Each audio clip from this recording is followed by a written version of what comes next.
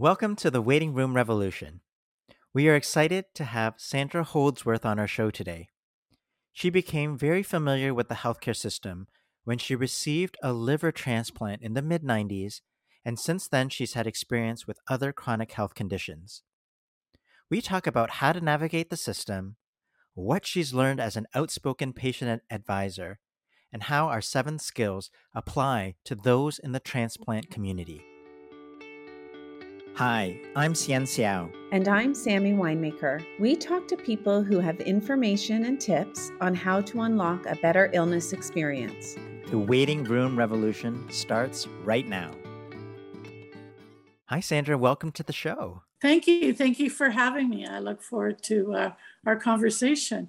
I was fortunate that, I have survived my illnesses, but not without waiting in many waiting rooms and without a lot of heartache. And since you brought up waiting rooms, maybe let's start there. I'd love to hear your reaction to the Waiting Room Revolution podcast so far. What do you think about our mission to provide information directly to patients and families to create system change? The one thing that I thought that I really liked is that, the frustrations that you were having because you were going to the doctors and telling them about palliative care and that, right? But now what you're doing is like, there's nothing greater than an empowered patient who's taken responsibility for their healthcare. And I think healthcare providers need to see that as a benefit. And so the fact that you're now saying, well, I think, Sammy, you're quoted as saying, hey, we need to give this information to the patients. Mm-hmm. And a lot of patients don't know. I mean, you talked about, I'm sorry to bring it up, but your friend Jerry, mm-hmm. Well, I actually have a friend named Jerry who actually got a transplant. Mm-hmm. But yeah, the suffering that was done there and like, just imagining someone thinking that how they're going to die and, not being able to breathe. So, those kind of things.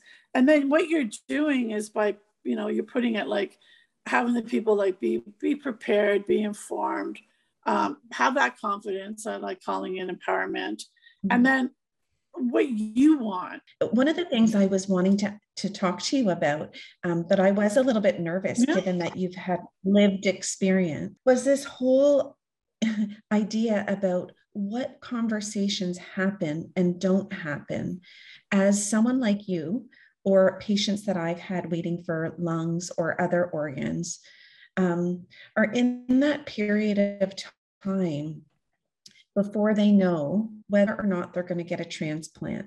And I guess I'd love to hear from you, what happens and doesn't happen to prepare someone for that other road, that just in case you don't get the organ transplant. Can you tell us a little bit more about holding that space while your illness gets worse and you're either going to live or die? Yeah. So first of all, my experience was 25 years ago. So I'm hoping it's changed. If you have cirrhosis and we need to get you a transplant. But I don't know if my team ever actually said you're going to die. I don't think they ever actually said that.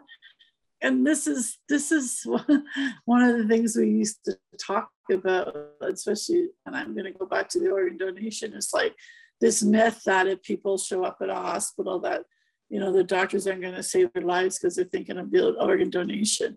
Well, that is so far from the truth. Doctors want to save lives. And that's one of the reasons why we could never get doctors to talk about organ donation before. Because if they didn't save the life, they were out the door trying to save someone else's. Like it was a revolving door of like trying to help people, right? But it wasn't until, I think it was around Christmas Eve. So I went on the list in August. I was diagnosed in 92. I went on the list of August of 96. And it wasn't until that Christmas that I realized, wow, like I could really die. And then it was even the night of my transplant when I was in the hospital and I was thinking of the donor family and wondering how they're doing. And I was thinking, you know what? I think I'm okay. I think like it sucks and that, I don't want to die. I still have a lot, but I'm at peace now. And it was this feeling that came over me that I was okay. And ever since, I'm more afraid of falling on my butt and not being able to get up than I am about dying. Yeah, I guess what I was alluding to is this idea that my experience has been with patients who have not been eligible for transplant is that leading up to that decision, no one really talked to them about the fact that their underlying illness was progressive and that it was entering into an advanced stage, and preparing them for the fact that if a transplant doesn't happen, that the condition is not just chronic, it is progressive and it will continue to get worse. And there was no attempt to infuse a palliative approach until they pulled the rug and said, no transplant is possible for you. We're going to transfer you to palliative care. And it really felt like a slap in the face, like a shocking revelation that patients and families, feel very disgruntled about, because no one really mentioned to them before that that their condition was going to get worse and worse. And, it's worthwhile us trying to treat your symptoms and make you the best that you can be, whether or not you get a transplant or not. There was just a whole avoidance. The conversation centered solely on transplant, not the other road. Because it's the wrong people that they're talking to. There has to be another team. So I also worked at Hospice Muskoka for 2 years, and I learned a lot there. And one of the things that I learned, because even though I was just in administration and fundraising, I got really involved in the palliative care stuff. I was really interested in it. And one of the things I was learning is that the referral time is always too late. And so the girls that were working here, like, they would go into the hospitals and find out where people are and trying to refer them. But at that time, it's still too late, right? So that's why, either the patients have to ask, but it's also hard for patients to realize that they could die. But I think that they have a right to maybe, and this is where not one team or one doctor can do everything, but it sounds like to me the transplant team in particular, or the cancer or whatever, needs somebody that will then take the patient to the next step. And that's for anyone, even someone who's on the list, because many of my friends have died on the list, right? Many of my friends have got to the table and rejected. So, and they need to be prepared, and their family needs to be prepared. And one of the things that we're missing out on here too, that I made a note of, when I was waiting for my transplant, it was more harder on my family and my friends than it was on me. I mean, because I lived the experience and I was going through it. So it was almost like, I don't know, it's hard to explain, but for them, all they saw was their daughter dying or their friend. Like, I had tan and I was losing weight, so everyone thought I looked great. And then I also looked pregnant. So, and I wanted to have a child. So everyone thought, look at Sandra. She's like lost all this weight. She's got a tan. She's pregnant. Where in the reality was, no, I have cirrhosis and I'm dying. Right. So, see, there's a gap there. That's all I can say. There's a gap there. Definitely not happening that I know of. Sometimes families are suffering on the side wings because the patient, we say, is the star of the show. But the families are in the shadows, and the families and friends, and they're seeing what everyone is not talking about. They're seeing that loved one is changing, yet we're watching the person decline and decline while we're waiting on the list, as you say. I would suggest that's the reason why you acknowledge that your family was having a worse time than you were while you were waiting, is because they too were left in the dark and scared out of their mind.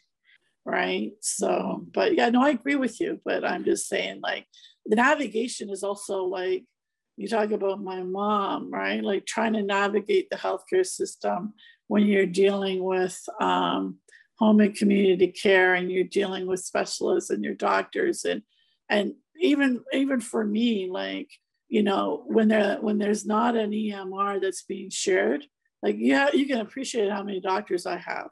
right? And I go into the EMR, to the emergency here for something, and I give my family doctor, my liver specialist's name, and that information, they don't even know that I've been to the hospital, but they see my blood work. And in this case, I had a nosebleed that lasted almost 3 days. It ended up in emergency surgery, right? And my hemoglobin like went down to 70, right? So my team's looking at that and they're like, oh my God, get her in. But I'm like, well, didn't the hospital tell you, right? And I'm not blaming but it's just the way the system works, right? But as a patient, I'm like, well, why did you ask me for my family doctor, my specialist, if you weren't going to share the information with them? Yeah, that's something else.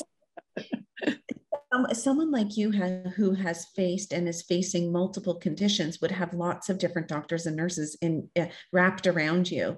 In one of our podcast episodes, we talk about tag your it, which is really this idea that the patient or someone in your life needs to almost take on that navigation role in a big way. So there could be navigators who are assigned in the system, paid people, but there's also crucial need for a family or the patient being their own navigator, so that the right hand knows what the left hand, and in your case, the right foot and the left foot and the right ear and the left ear. You get my point. You have so many teams. Yeah. It's true. Someone like you would be at risk of having all your teams sort of not knowing what each other's doing. If I just follow up, it was kind of like, it was just like the idea of, you talked about having a lot of feeling the challenges as a patient and family, and just having different things. And I'm just wondering if you ever felt like there were times where you didn't have all the information and you really needed to take charge to get that. If you were a different kind of patient, like maybe you would have got lost in the system, or maybe you already felt lost in the system.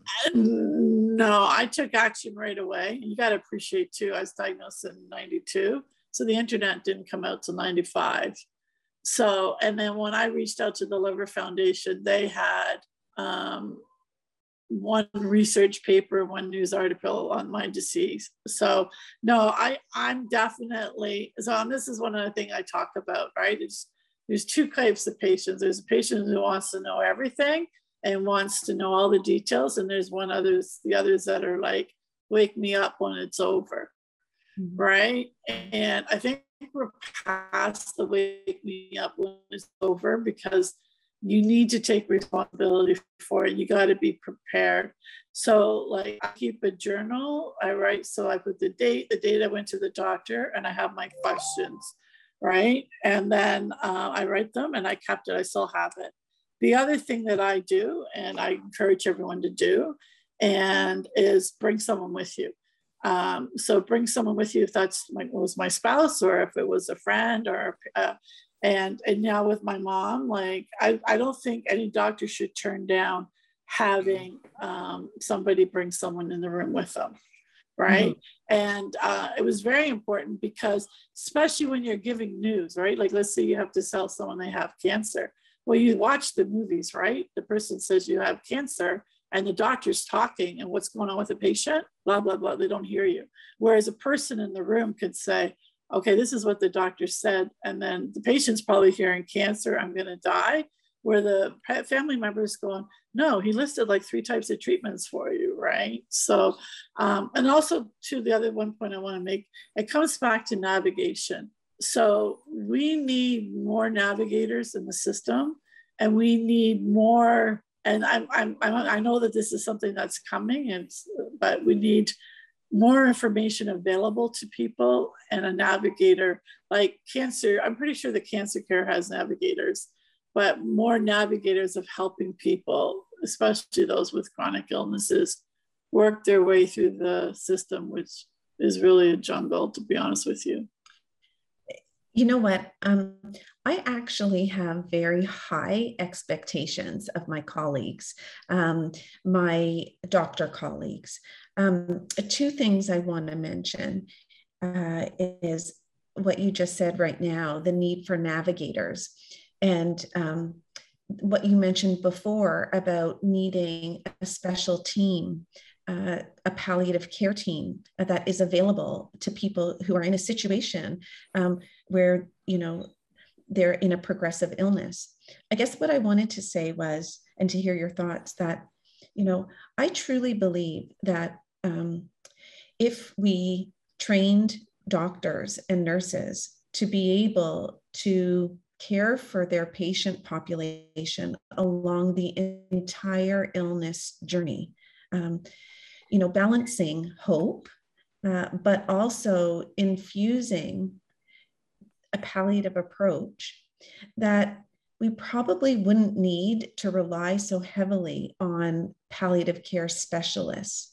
I feel very strongly that palliative care should not just be the skill set of a specialty team, that someone is caring for someone who's headed for a transplant doctor, a critical care doctor, a hepatologist, a family doctor, all of them should be sharing a palliative approach for someone like you, Sharon, and other people who were waiting on the list. I think the idea of needing to find faster referrals to palliative care is not the answer. I think the answer is training up doctors and nurses to be able to do it. Maybe not even ever labeling it. It's just part of caring for patients with progressive liver disease. And then navigation, call me crazy. I do a ton of navigation in my role. It's actually about 90% of what I do as a palliative care doctor. I'm constantly helping people understand where they've come from in their journey, where they're at and where they're going, how to access resources, et cetera, et cetera. It's not rocket science. Again, I have high expectations of my colleagues to be able to provide some of that navigation. And so in a way, I feel like, focusing on navigators or focusing on faster and furious referrals to palliative care teams, they're sort of Band-Aid solutions for the bigger problem of our training. So whatever you guys think, and I think you're doing a great job here, how do we get that to change? Then I welcome it. But it's just, it's a whole different mindset. Mm-hmm. And as I said, we've got to change the language. We can't be saying palliative care. People think of palliative care and they think of end of life. And first of all, that's a message that we have to stop. Yeah, I think that's one of the things that we were trying to do with this podcast, right? We wanted people to not be scared of the word palliative care, or to change the language around it and realize that life and death coexist, that hope and preparedness can coexist, and that by preparing, you can live life to its fullest, even while living with a serious illness. So, but one of the things that I wanted to address, so you talk about me having a liver transplant, but within the transplant community, I don't understand why palliative care isn't being used on people who are waiting for a transplant. I mean, we basically got sent home to die, and hope, as you said, in your, the two roads, either you're hoping, but then you're facing reality. If a donor doesn't come, what's the plan? So when you're talking about palliative care, and a lot of times, I think one of the reasons why people aren't considering it for those people who have chronic illnesses is because it's also followed by end of life. And we need to change that language so that we're talking about palliative care in one hand, and then we're talking about end of life in the other. So that's something that I'm working on changing. And so then with my Crohn's disease as well, so that was really difficult because I lived for as long as, and even longer, with Crohn's disease. And there isn't a cure for that. And what happens, a lot of people, they go in and they get resections done and they have the bowel removed that's damaged, but they're still not 100% well. And so like, how can they have, palliative care, or even like a lot of times too, rehabilitation? I think a lot of times that's not considered. We often talk about cancer. We have a lot of cancer stories because I'm in the pharmacology. But you have some experience with chronic kidney disease, and you talked about your father. So I'm just curious, knowing what you know now, and the experience of kidney disease and the intersection of that and palliative care. I mean, do you think, like, how would you envision, or do you feel that it's easy to infuse a palliative approach there? I mean, we kind of touched about it at the beginning, but I'm just trying to ask the question a little bit differently, because, like, what is that? You know, I think Sammy was trying to say, what is that like? And, you know, how do you have those conversations? Because it is kind of a long road. There is dialysis. There are treatments, but it's not like cancer where, you know, at some point they can't do any more chemotherapy, right? So what does that look like? What does early palliative care look like for chronic kidney disease? I guess that's my question. I would say when I'm on dialysis that I would say, let's talk about palliative care and what does that mean? I actually had a liver transplant friend who was a mentor of mine, and she chose to die instead of going dialysis. She says, I'm so sick of this, right? And, you know, she had got to do her stuff, and I was able to actually have a conversation with her where I could say goodbye and tell her how much I respected her and that, instead of, like, you know, I have a couple other friends that are waiting that, you know, they go in and then, you know, the kidney's not good for them. And then I know every day that goes by that they're going to pass, right? Because their heart will stop, right? And so, no, I would definitely bring it up. But I'm definitely, after this and watching more of your work, because I am involved in research, I am going to start talking to the transplant communities about, you know, what are we doing? And there was a girl that I work with that her husband ended up passing, and she said there was nothing for his, like, he's like, you're not getting the liver, go home, right? And I remember her mentioning the fact that there was no offer of, like, what we should be doing. So there's obviously, as I said, a gap and there. this is really crucial, especially in Canada right now, with medical assistance in dying being legal. It is an option.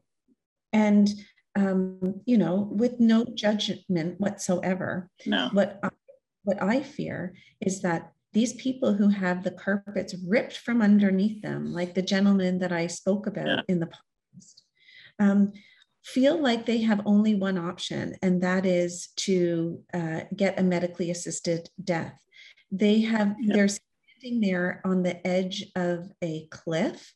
No one told them that there was any other way to make them comfortable other than getting a transplant. They don't get it. And then they feel they're either going to dive off the cliff or get assisted dying. They have been neglected in a way. Their needs for information, their needs for a roadmap, their needs for quality of life focus have gone unaddressed. And so I worry that people in those scenarios are more likely to feel like medical assistance in dying is their only option when it's not. People who don't get transplanted, whatever chronic and progressive illness they have, there are ways to try to help people be the best that they can be along the entire journey, whether they get transplant or not. If they don't get a transplant, that just continues. There is beautiful care that is available. Medical assistance in dying is an option, but it shouldn't be the default option for people who have been left in the dark. Well, I'll use the example of my father. Okay, so my father had a heart attack. He didn't even know he had it. 2014. So he went in. They had a quadruple bypass and had a pacemaker. Then he was, I don't know if it was around the same time, but he was also told he had chronic kidney disease. And my dad used to joke, they basically think, you know, eventually he's just going to die. Like, there's not really much you can do, right? So he knew that, but, you know, but he was deteriorating. He was sleeping more and that. He also needed to have leaky valves fixed, and they wouldn't do it because he was at a risk. So he has chronic kidney disease. So on his 85th birthday, he's not feeling well. He's not doing very good. We go down there. We take him into emergency. He has delirium. The doctor came in and said, look, your kidneys are shutting down. You have cirrhosis of the liver. You have colon cancer. We can't do anything about it. Your heart's a mess. Basically, we can't do anything for you. Mm-hmm. And then he said to my husband, well, looks like it's up for me, right? And anyway, so we weren't in palliative care because that was full. And we didn't get to a hospital because there wasn't a bed available. But the very, very kind palliative team allowed my dad to stay in this room by himself and provided palliative care. Mm. And he was awake till the Saturday, talking, smiling. And then he says, Sandra, I'm going to sleep. And he went to sleep. And I was with him for 4 nights straight. Mm. And the breathing, as you said, like, you know this, you probably watched this. The breathing was slow. He wasn't in any pain. And it was peaceful. I was holding his hand right to the very end. So that was a good experience. And like, it was sad, but it was a good experience. But I bring this all up because I had a book full of doctors that I had to contact to say that he passed. And then, like, so there was no easy way to do that. And I'm thinking, the hospital that he died at, I said, don't you notify all the doctors? You're the one who booked all these appointments. And they say, no, we don't do that. Mm-hmm. So this is a point where what you said, we do need a navigator. And I'm finding I'm doing that with my mom as well. Mm-hmm. But the other thing is when I started looking at my dad's files, there was a scan that showed that he had cirrhosis of the liver. And I don't know if my dad was told. Mm-hmm. And if he was told, he didn't remember. Mm-hmm. But, anyway, it was so frustrating. But it's just, the whole point I'm trying to make is it's a lot of information. It's overwhelming. And as you've identified the kind of person I am, and you met Julie Drury, who talks about her binder for her child, right? I have all those notes and I have access to my dad's file and stuff. I could see the blood work right away. So, but others, they're going to be overwhelmed because they're also I was dealing with my dad dying. Yeah. Right. Like he was lucky to have you by his side. Mm-hmm.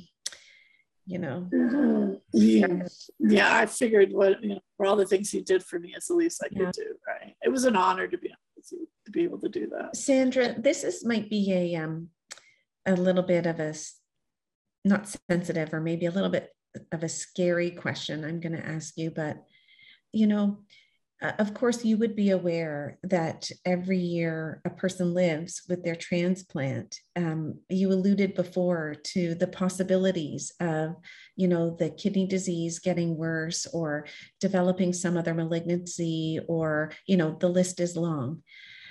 Does your mind ever wander into the future and,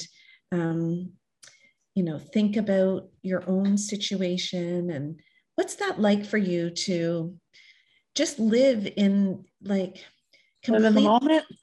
No, I'm thinking just living so woke to I don't know what I am going to die from. I'm healthy and well right now. In your situation, you have the probability of things going certain ways, right? Yeah. So I don't know, how do you live and do all that you're doing when you're walking sort of a tightrope in a way? Yeah, well, when first had my transplant, I was like, I'm going to do as much things as I can. So the first time I went to Cuba, and then I've attended 7 World Transplant Games, all 8 Canadian games and 6 American games. And I've done a lot of things. But then I spent a lot of my RSP money. Then I realized, hold on, I got a plan because I'm living. Right? It's like, wow, I'm still here 25 years later. And so, so first of all, to be honest with you, it's a privilege, because the fact that I know that I came so close to dying, and that I know more than likely that I'm not going to live to be 85, like my father and my mom who's 83, that I try to make the most out of my life and enjoy things and stuff. But I have also made a commitment to do my work until I'm 60, which is in 2024, because I do want to, because I figured by then, from 1998 to 2024, that's a long time, that I've done what I needed to do, right? And I've already left a legacy already in some of the organizations that I've worked with. And I think that's the purpose of our lives, right? It's like, you can go, why me? And why did this happen? And, I look at my name, and my name means helper. And so I started to believe that all these things are happening to me so that I could be doing what I'm doing. And, and just how the people I met on my journey, like, it's just felt so right. And to me, like, being part of the transplant community is a privilege. We joke and say, like, it's a tough price to pay, but once you're in there, this family that you have, like, people who are just so thankful for life. And they're not just saying it, like, they really are thankful for life, right? But back to your question, I mean, none of us know when we're going to die. I mean, I'll tell you what happened when in 1992, when I came out of the hospital, and the doctor said to me, I still have the note, he said, you either have primary sclerosis cholangitis or PBC. I was 28. He said, time you're 40 or 50, you might require a transplant. And the 1-year survivor rate was at that time 70%. 3 to 5 was like 50 or 40. And those numbers have obviously changed. The 1-year survivor now for liver is over 90. And, I have friends who are almost like 40 years with their liver. Mm-hmm. And my friend says, like, why aren't you upset? And I'm like, oh my God, I'm just so happy to know that what's wrong with me, that there is something. But I also said to her, I said, we were downtown Toronto and I lived in Barrie. I said, we still have to drive home. Like I said, none of us, I mean, we could be in a car accident. And I know it sounds morbid, but it's a reality. Like, we don't know. Sandra, what are you excited about for the future? What keeps you optimistic? I've been doing a lot of advocacy for organ and tissue donation. So if you looked up my name, which I think you did, that you will see me with a lot about organ and tissue donation, because I've been part of that community for 25 years. And my goal was, first of all, to try to get donors registered. But then I realized it was like we needed people in the hospital be prepared to do that and understanding how the whole system works. And that opened up a whole can of worms and stuff. So I've done a lot and still continue to do work with organ and tissue donation, but that's how I became a patient partner. And that's why I took the course at McMaster and trying to figure out how can I use all this lived experience that I've had. And, it's been challenging and it's been hard, but I belong to an amazing community within the transplant community and even within the Crohn's and Colitis Foundation. And just anybody who's survived an illness have a real appreciation for life. So how can I give back to the community? And so then I started looking at a lot of the areas that I was having problems with, and all my experience was how our healthcare system is designed. And in reality, it wasn't designed for patients or caregivers. It was designed for doctors and facilitators and admin staff and that. So, and it definitely, there was no co-design involved with that. So I became a patient partner with Canadian Donation Transplant Research Program. And there we got to identify, okay, researchers, you're doing this work, but why are you doing that work? Is that something that's important to the patients? No, it's not. Here's a list of what's important to the patients. So in the last 6 years, I've been able to direct, and I'm on one part of CDTRP because there's lots of things. I'm on the long-term outcomes. So I'm able to say, well, we want to focus on exercise and nutrition. We want to focus, nobody talks about mental health. People are going life and death and nobody says, how are you feeling? They want, as long as your creatine's okay with your kidney and your GFR is okay and your liver function test, as far as the doctor's concerned, you're doing okay. So it was there I got to see, wow, you can make a real change. You mentioned co-design and patient partnerships. I know it's something you are very passionate about. What have you learned about how to do patient-family co-design well? Yeah, well, co-design works when you have the right patient partner and the right care providers and hospital administrators at the table.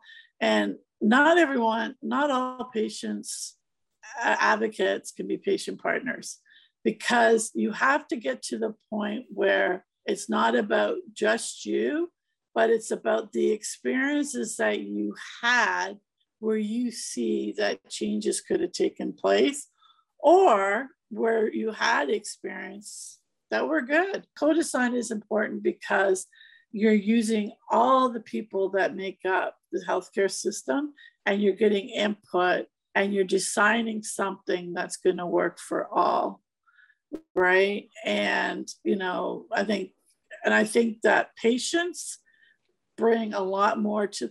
It's almost like one of my friends did down at Toronto General Hospital. He asked one of the doctors to make their way into the hospital through the emergency room, and said, okay, where are you going? There was no signage, like the rail, like stuff like that. And so when the healthcare provider put their foots in the patient and what the patient experience was making their way through the hospital, and how many times they were asked stuff, and someone says, where do you go? And they go, over there. You go, like, over where? Like, there's like, and so those kind of things working together, I think, just makes it more better. So, but it takes you